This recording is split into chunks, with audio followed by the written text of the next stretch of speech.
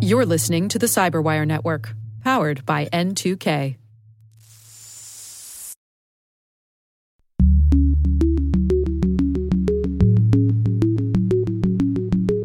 Discipline matters, and punching back and being tough matters.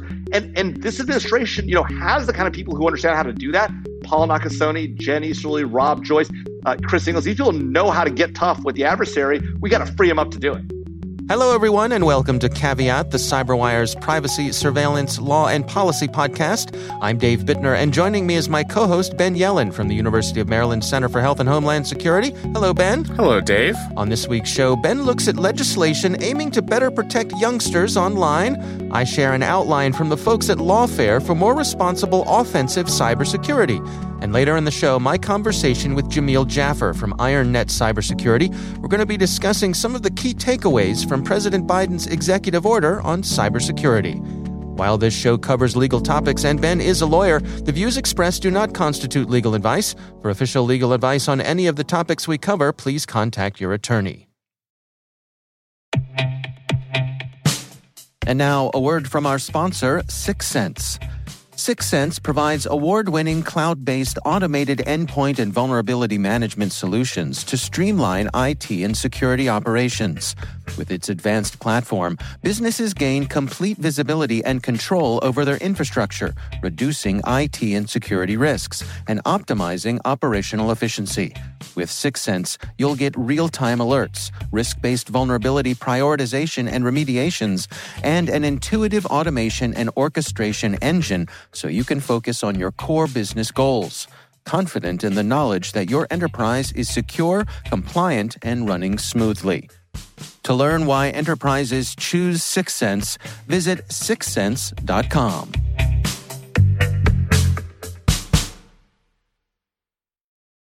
All right, Ben, we've got some good stories to share this week. Why don't you start things off for us? So my story comes from the Washington Post. New bill would update decades-old law governing children's privacy online and protection for teens. It's about a piece of legislation that was introduced in the House of Representatives that would update the Children's Online Privacy Protection Act, or COPPA, which is a good acronym, with a new piece of legislation. This bill would be entitled Protecting the Information of Our Vulnerable Children and Youth Act. Not recognizing the acronym here unless you make the PR in Privacy. protecting, then it would be... They're calling it the Kids Privacy Act. Yeah. It's pretty good. It's a bit of a stretch because you'd have to include the P and R in protecting. Start having a leaderboard on these acronyms so we could have a rating system. There's got to be a job in the Congressional Research Service of the person who makes the acronyms. And let's just say that's my dream job. There you go. And if anybody listening wants to hire me for that job, I'm certainly... Just a quick aside, early on in my career, I did some contract work for the U.S. Postal Service. They had some video communication stuff. And there was I was talking to a guy who was just enamored with one of his colleagues who was the most gifted person in the U.S. Postal Service when it came to drawing out zip codes. Ah, yes. Oh, this guy, boy, he can... Talk about a specialized skill, He can map out a zip code like nobody else. And I just think about, one person, as you say, in Congress whose job it is to you can throw anything at them and they can come up with a good acronym. At any rate, I digress. Yeah. Your story this week, Ben. We digress. So this new legislation would expand COPPA to include teenagers under 18. The current law only applies to people under the age of 13. And the rules would also apply to every site that children and teens use. We have this problem now where the rules intending to protect online privacy for children don't apply to sites where people under 13 are not allowed. That includes the major social media sites like Instagram and Facebook. Right. I don't know if you're aware, Dave, but let's just say those rules aren't exactly meticulously followed. Yes. There are a lot of people 12 and under who do go on Facebook and Instagram, aren't truthful in filling out information when they're setting up an account. And the justification of this law is that those individuals deserve the protection of the law as well, especially if we're admitting that they're going to be on these websites. Okay. And the companies themselves admit that children younger than 13 are using their services. Okay. And they're simply just lying so that they can have, fun Facebook and Instagram interactions. Right.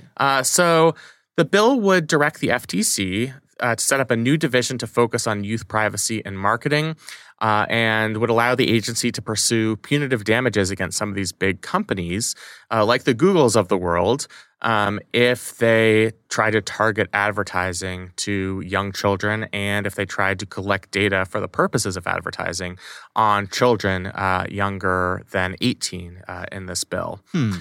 I think the impetus of this bill is that the previous law is sort of outdated, and it's outdated because it doesn't recognize the reality that people younger than 13 are using these social media sites, and it also doesn't recognize that, people in the 13 to 18-year-old age range are still vulnerable. There still should be some level of protection for their privacy. They are not as able as adults to make decisions about protecting their own information.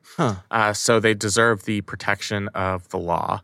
And this bill is supported by a bunch of advocacy organizations that have the mission of protecting kids online. They talked about Fair Play, Center for Digital Democracy, Common Sense Media, et cetera. I think the tech companies have seen that the writing is on the wall for this.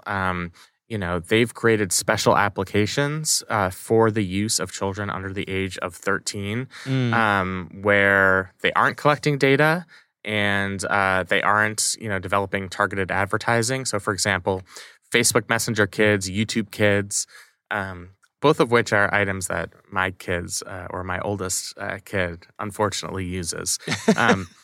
But they are geared for kids. Right.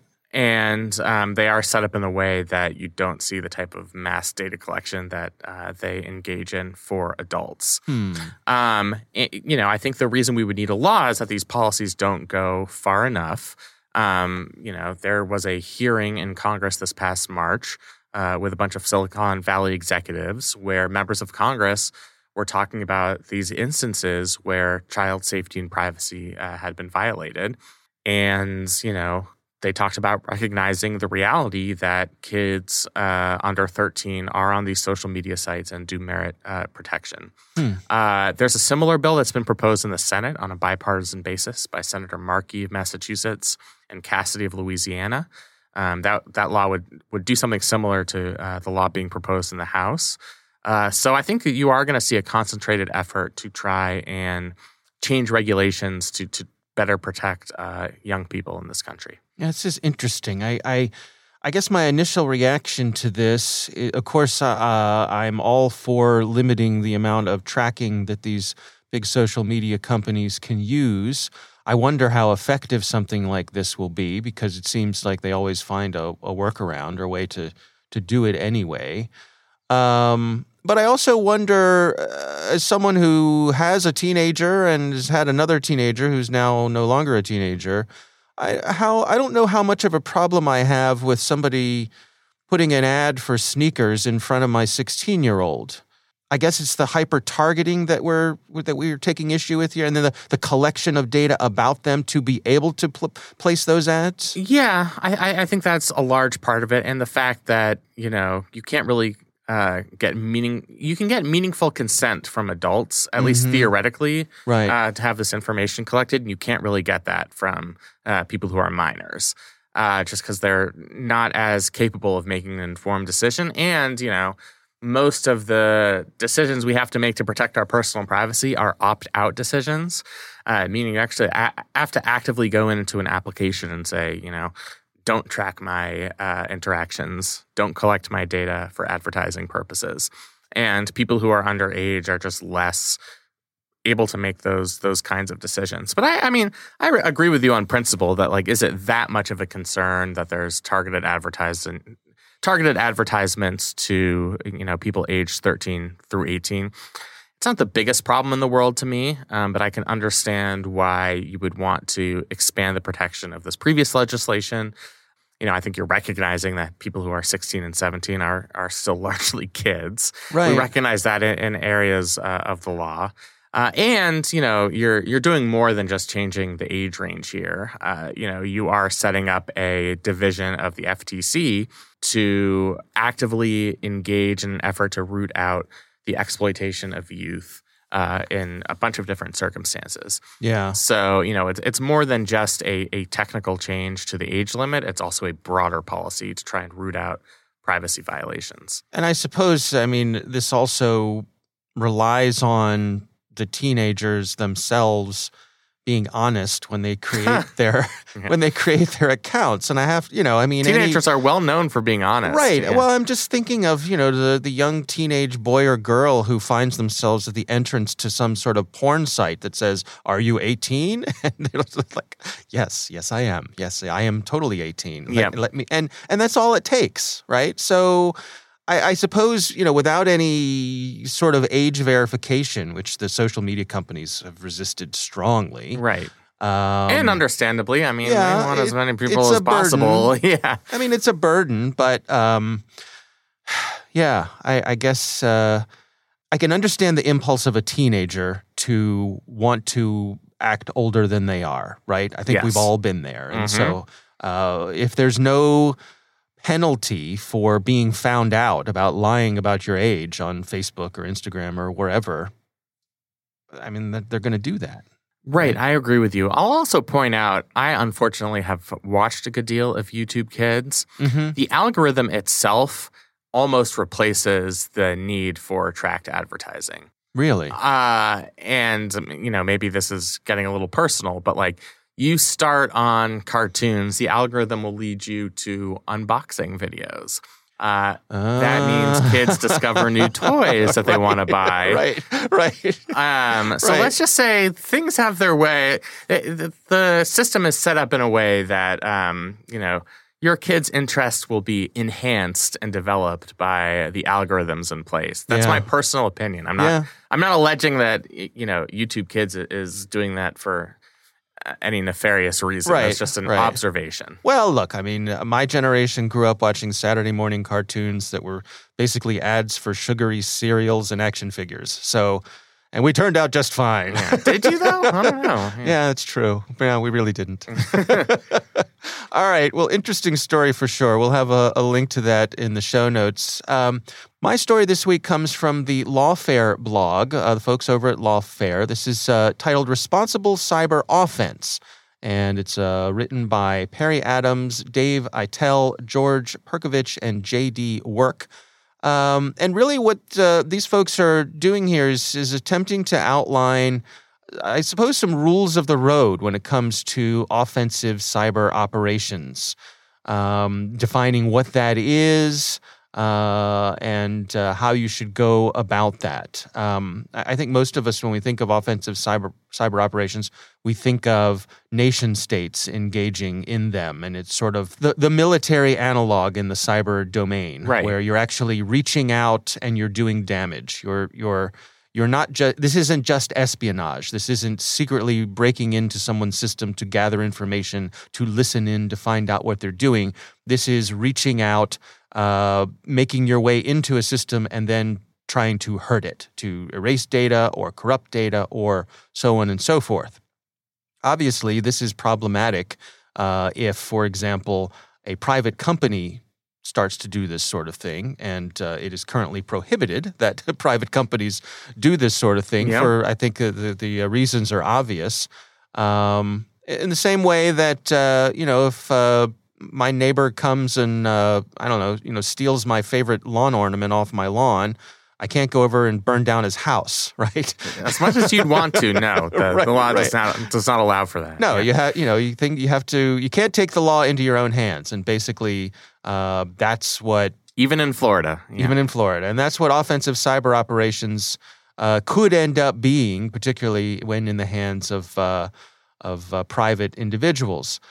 So what this article does is they outline some of the elements that they consider to be responsible offensive behavior.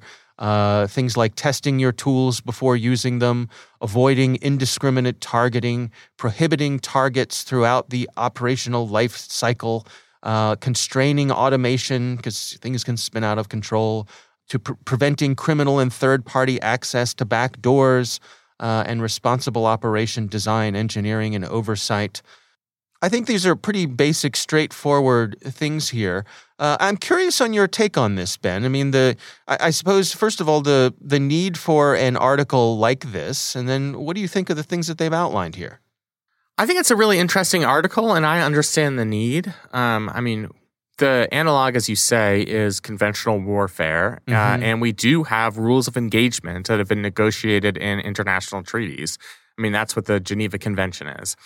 I think the idea here being presented in that paper is that we have to adopt some of those principles than it is to just have standard rules of engagement for actual war and combat for a number of reasons. One is that it seems like the most hostile nation states are loath to admit that they're behind some of the most prominent cyber attacks, and they're willing to, have non-state actors be forward-facing and take the blame for the attacks. Right. And they're trying to disclaim responsibility. And I don't know why they would ever have incentive not to do that. Unless we escalate our own cyber espionage and bring them to the table with our own offensive actions. And that would sort of violate what we're trying to get across in this entire effort anyway, and trying to minimize the damage of cyber incidents and not, escalate into an all-out cyber war. So, that's one problem. And then, so many cyber crimes are not really traceable to a single nation state. Luckily for some of the major cyber attacks that we've had over the past several months, SolarWinds and the Microsoft Exchange incident, we have been able to trace them at least to the country of origin. That's not always going to be the case. Right. And sometimes we're going to get things wrong. I just don't think it's as well situated for the type of diplomatic agreement that conventional warfare is. So I guess my position is that I admire the effort. I think it's a worthy goal, but I'm just very skeptical that we're going to get to the point where we have these sort of standardized rules of engagement for cyber espionage and offensive cyber operations. And I guess I'll be happy when I see it. Yeah, just earlier this week, I was speaking with an expert on Russian relations, in the cyber realm, and they made the point that one of the challenges here is that Russia still denies that they even have any offensive cyber capabilities. Yeah, what, us? Yeah, exactly. Yeah. Exactly. So how do you proceed from there if your adversary's position is we don't even have those capabilities, then how do you negotiate the limitations on them if that's your point of departure for your conversation? Yeah, So- I mean, I also think it could represent kind of an outdated view on diplomacy in general. I mean, we used to have a series of superpowers in the world. It was easy to get everybody to the table, even if they were our adversaries. There were reasons where we could have diplomatic agreements, for example, during the Cold War with the Soviet Union, because they were well organized. You're less able with the technology available at the time to hide your true intentions, to funnel your operations through somebody else, and you had mutually assured destruction. So you had some sort of incentive to try to negotiate. Right. Even going outside the cyber realm, when we're talking about the last 20 years, like, the war on terrorism has been about non-nation states who, aren't the type of groups or organizations that are going to engage in international diplomacy. And we've had to react to those threats, not through diplomacy, but for better or worse, through, our own offensive operations. Right. So even in the non-cyber world, I'm wondering if this type of approach might just not realistically address the threats that exist right now. Even though I wish it did, I'm just not sure that it does. Yeah. Well, it's an interesting article, definitely worth a read. Again, it's over on the Lawfare blog. It's titled Responsible Cyber Offense, and we'll have a link to that in the show notes. If you have a question for us, we would love to hear from you. You can email us at caveat@thecyberwire.com.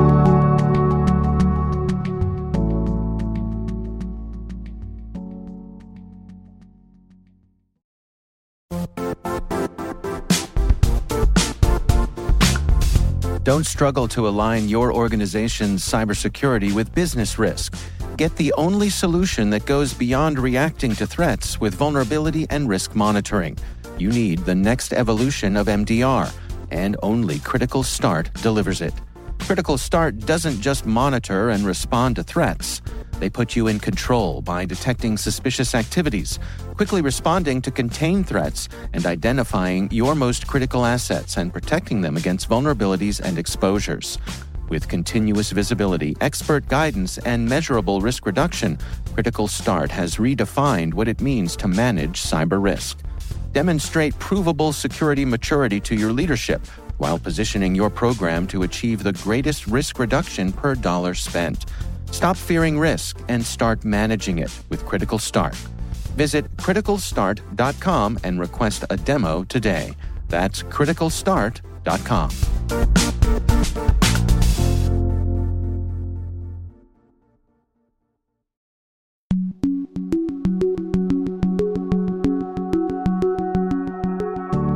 Ben, I recently had the pleasure of speaking with Jamil Jaffer. He is from IronNet Cybersecurity, and we were discussing some of the key takeaways from President Biden's executive order on cybersecurity. Here's my conversation with Jamil Jaffer. Well, look, I think Biden clearly was going to put together a superstar cyber team, and he's done that. If you look at across the board, whether you start with General Paul Nakasone at Cyber Command and NSA, Rob Joyce is the head of the cybersecurity directorate at NSA. You've got Ann Neuberger in the White House. You've got Jen Easterly at CISA. Chris Inglis at National Cyber Director. I mean, you could not put together a better team of cyber experts, not to mention Jake Sullivan at the top of the National Security Council. I mean, this is really, in a lot of ways, the elite cyber team when it comes to defending the nation in this arena. And from what we've seen so far from the administration, the amount of attention that they're focusing on cybersecurity does it fit the bill here? Or are you in alignment with how they've handled it so far? Well, yeah, look, I mean, they've obviously taken a lot of interest in the issue. You've heard the president talk about it a number of times, whether at press conferences or the like. You've seen 2 executive orders. You've seen, like I said, these great appointments. I think one of the challenges that they're facing, to be candid with you, is we've seen a onslaught of cyber hacks and cyber attacks against American infrastructure. I like to differentiate between hacks, which are sort of the things I think about when you go after a system and you try to take out data, remove it, and utilize it, surveillance type stuff, IP theft, right? Versus what I'd call cyber attack, where you're actually trying to engage in destroying data, manipulating data, modifying data, taking systems offline. Oftentimes we talk about cyber attacks as being both those things, but it's probably an understatement. And they've faced an onslaught of both, right? We saw the Solar Storm attacks against American infrastructure towards the end of last year as they began to take office. We saw the Microsoft Exchange hacks by the Chinese. The Solar Storm was the Russians.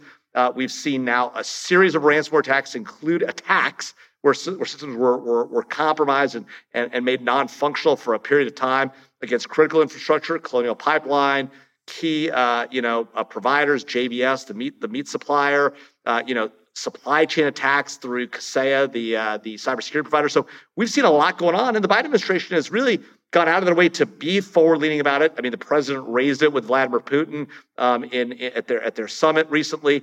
But let's also be candid.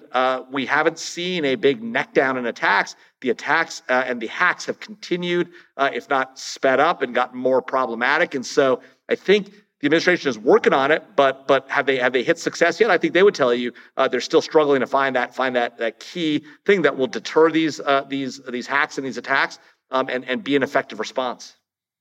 And what do you suppose they have at their disposal? What are the dials they can turn in terms of international diplomacy to make a difference there? No, it's a great question. I think there are 3 primary things they can do. One is on the defensive side, right? So, we've talked for a long time, and you heard the Cyberspace Solarium Commission last year in March during the middle of COVID come out with a report saying, we defend in this country, and frankly with our allies, in too much of an individualized way. Each individual company, each individual government agency is going up against the Russians, the Chinese, the Iranians, the North Koreans. It's not effective. We've got to defend collectively. We've got to bring government agencies together. We got to bring private industry companies together, industries together, industry with the government, and frankly, our government with allied governments to really defend the nation and defend our allies in cyberspace. We don't do that. And the Cyberspace Solarium Commission talked about that piece of the defensive side, which really is critical. So that's one thing they could do on the defensive side is really create a collective and collaborative defense capability. On the more offensive side, obviously, we could take the fight more to the enemy, to our adversaries. We've heard allegedly that the U.S. government has punched back, potentially in the cyber realm, but we haven't seen it done publicly, right? And we haven't seen a real offensive capability leverage against our enemies and cost extracted from them. And so I think you've got to do that, if you want to deter people, and you've got to do it in a public way if you're going to deter others.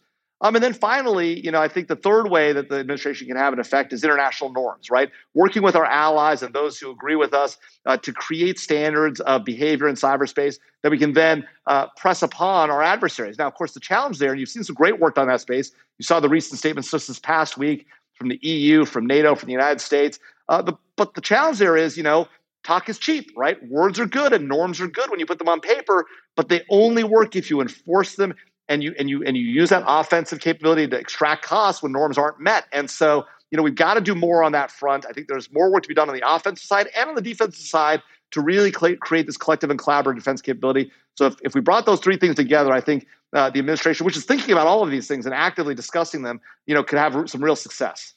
As you and I are recording this, just recently the White House put out a memorandum on protecting industrial control systems.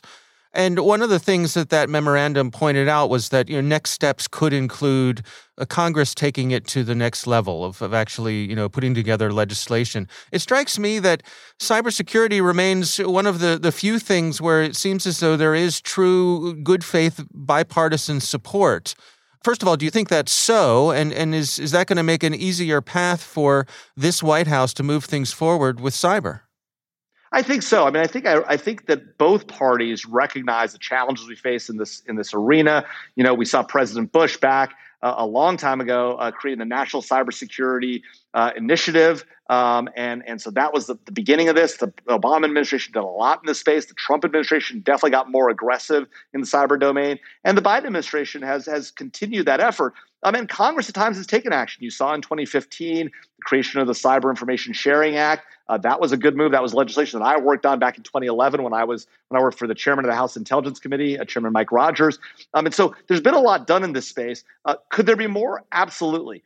But could there also be bad choices made by Congress and the executive branch in this space? There could be. There's been a lot of talk about the need to regulate in the cyber domain. There's been a lot of talk about the need to impose new requirements. And, I tend to be of the view that one of the challenges we have in the cyber domain is there's a real lack of information flowing between the government and industry. There's a real lack of collaboration. I think we need to fix that problem first before we try to go after regulation.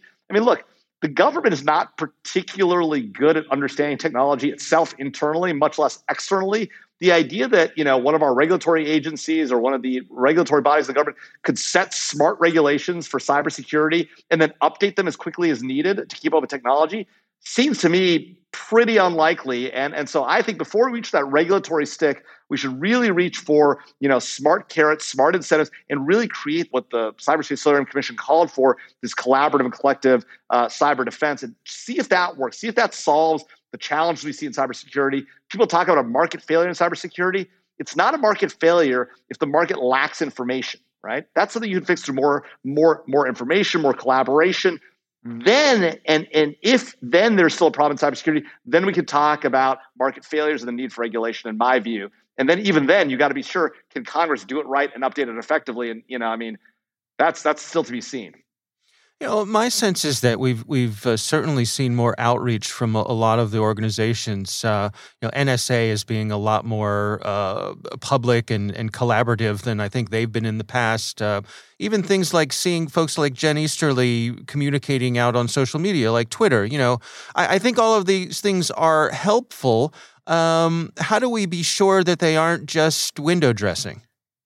Look, that's a great question. Look, I know Jen Easterly personally. I've known her for years since she ran the counterterrorism Mission Management Center at NSA. She is a doer. She is not a talker. It's been great that she's been out there publicly on Twitter talking about the work that she's doing, the important work that CISA does. That's an important part of that dialogue with the American public. At the same time, again, it's actions critical. And so, we've seen executive orders. We've seen some talk within the government about what they're going to do. We've seen some great appointments. But at the end of the day, until our adversaries realize that we are getting fed up and tired of this and we're going to do something about it, and they're going to feel some pain the way they're making us feel pain, whether that's China through IP theft or Russia through ransomware or, Russian proxy actors through ransomware, frankly, until they feel pain, they're going to keep doing it. They're going to continue testing our boundaries. It's like having a kid, if you set boundaries for your kid, if you don't enforce them, they learn they can get away with it and they test your boundaries. And, again, I'm not trying to be dismissive of any of our adversaries. They're very serious, very professional, the Russians, the Chinese, the Iranians, the North Koreans, but discipline matters and punching back and being tough matters. And this administration, has the kind of people who understand how to do that. Paul Nakasone, Jen Easterly, Rob Joyce, Chris Inglis. These people know how to get tough with the adversary. We got to free them up to do it.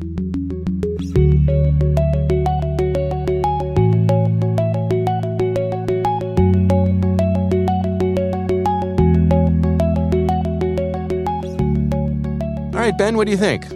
Really interesting interview. I think the Biden administration has gotten off to a good start on cyber policy. I think their appointments have been well recognized across the political spectrum. Mm-hmm. I think the executive order was relatively well received. And, I'm just kind of curious to see as new threats continue to emerge how the administration and their experienced personnel are going to react. But I thought it was an interesting conversation. Yeah, I agree. I think particularly interesting, I think Jamil rightly points out that, this administration has been putting really well-qualified people in place.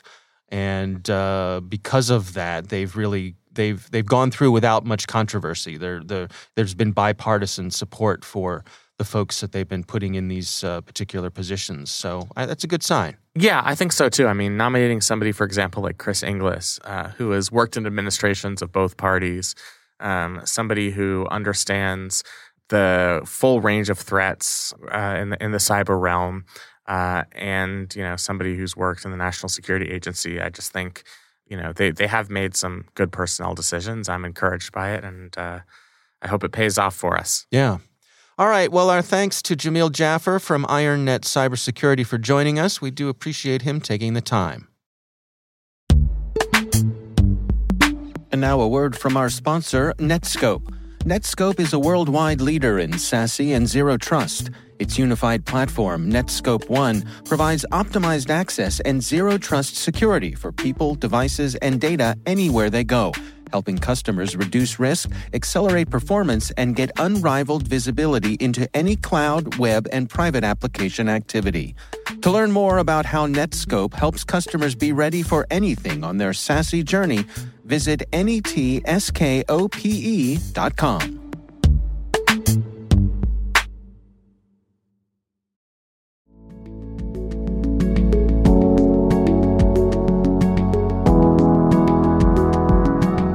And that is our show. We want to thank all of you for listening. The Caveat podcast is proudly produced in Maryland at the startup studios of Data Tribe, where they're co-building the next generation of cybersecurity teams and technologies. Our senior producer is Jennifer Iben. Our executive editor is Peter Kilpie. I'm Dave Bittner. And I'm Ben Yellen. Thanks for listening.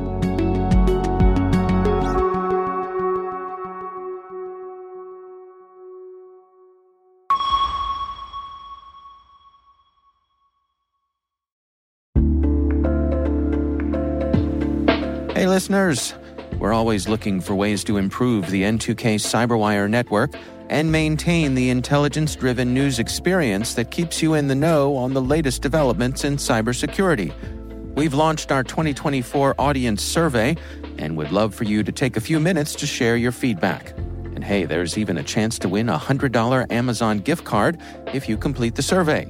Visit cyberwire.com/survey. That's cyberwire.com/survey and share your feedback now.